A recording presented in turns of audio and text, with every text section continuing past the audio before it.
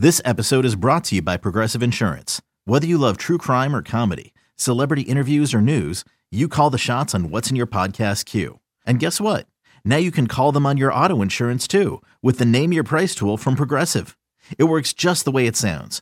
You tell Progressive how much you want to pay for car insurance, and they'll show you coverage options that fit your budget.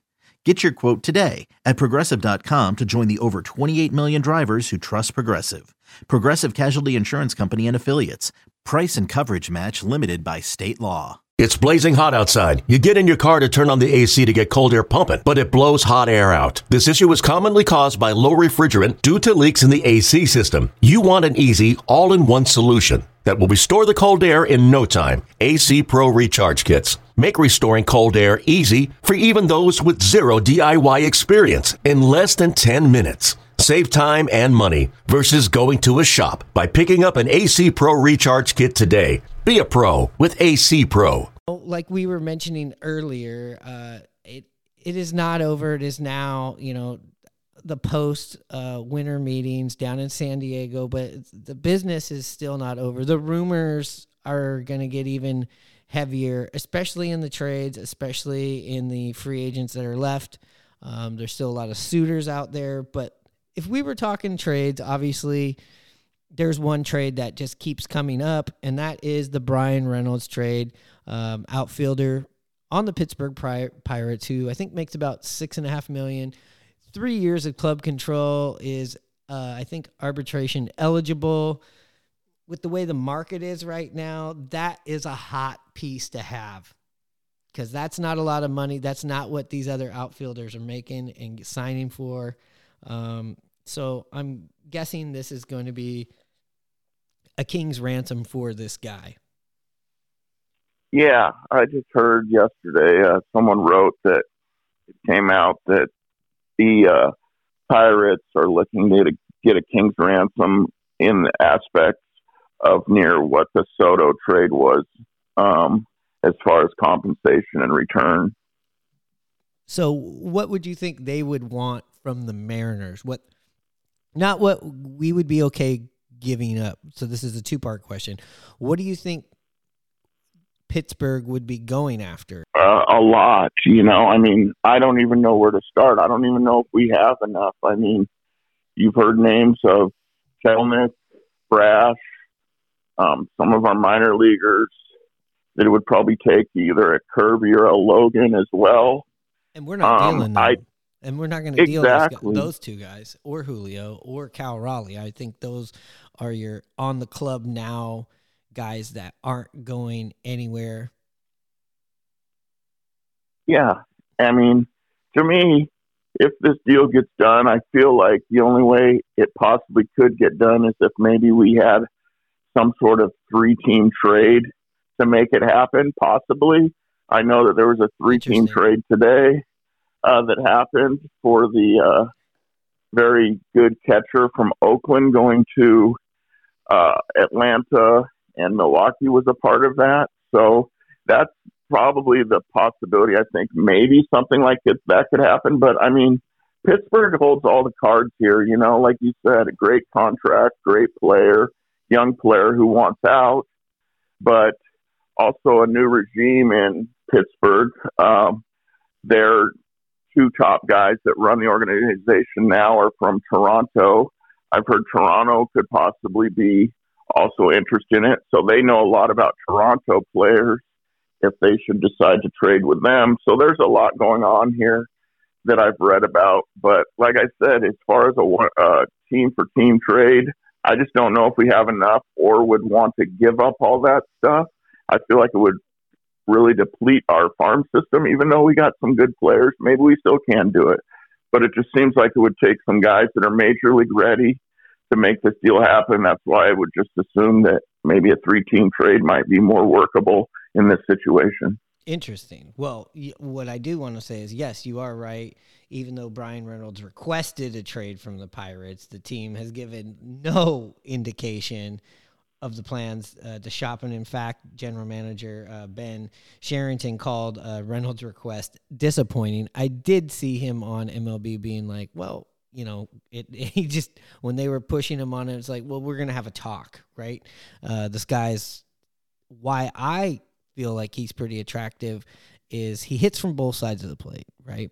He plays center field, but he'd be a plus corner outfielder if he had to move to left field or right field. And he's 6'3", 205, little a little stringy for that height, but he's got some speed. Steal you a few bags. Hit 262 last year, 27 home runs. So I mean, you put him in our lineup.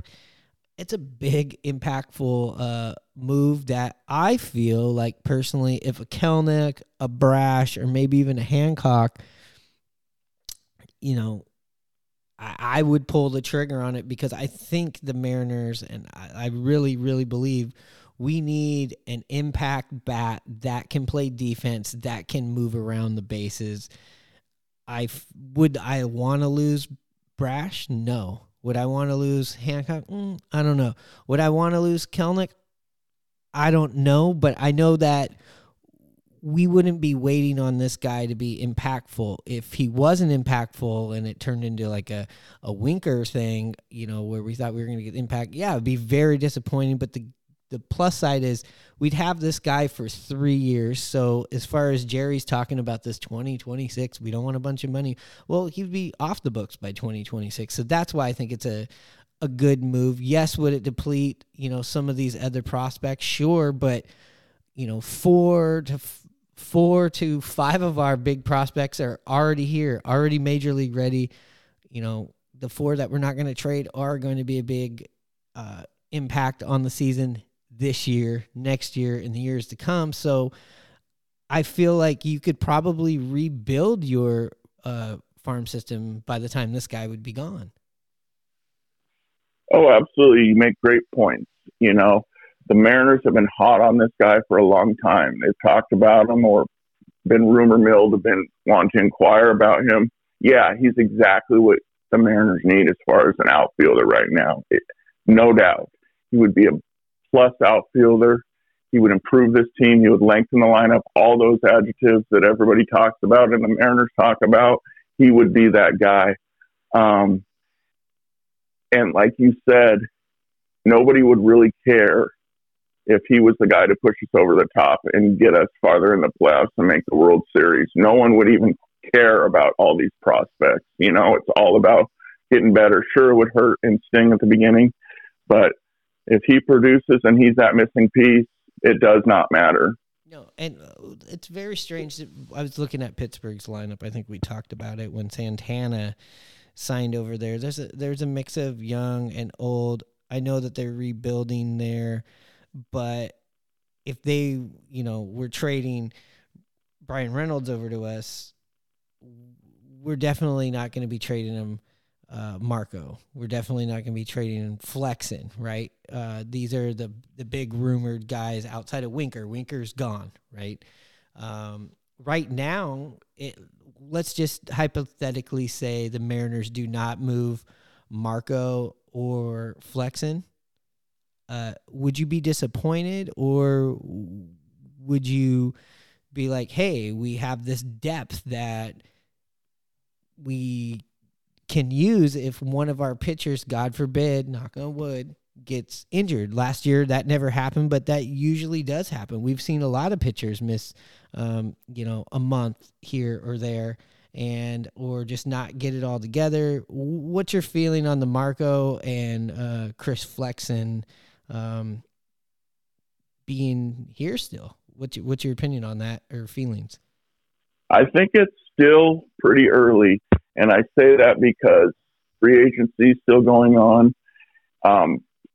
Teams are trying to sign players, though that pool of players is getting whittled down, and they'll see what their clubs are, what clubs are able to get or not get. And I really feel that Chris Flexen will be kind of one of that later pieces, maybe the Marco as well, throughout this winter, that teams will call on and want to make some sort of move. I think it's a good trade chip for the Mariners to have. Yeah, does it make sense maybe to keep them around? You got to keep at least one right now, for that fifth starter, either Marco or Flexen. But, we do have Hancock coming along. Who knows if he'll be ready this spring. But we're talking Brash as a starter and wants to be a starter, whether that's, Jerry talking him up, like he talked up Winker being, he's in our lineup. He's going to be healthy. He's going to be back. Brash is a starter because the trade values, we don't know. Yeah. I mean, this from the Mariners, I feel, is a nice trade chip or a nice problem to have right now. This is a positive thing for the Mariners. I'll say that. Hey, have you ever read The Merchant of Venice? By Shakespeare? Yeah, check this out. The quality of mercy is not strained. It droppeth as the gentle rain from heaven upon the place beneath. That's pretty.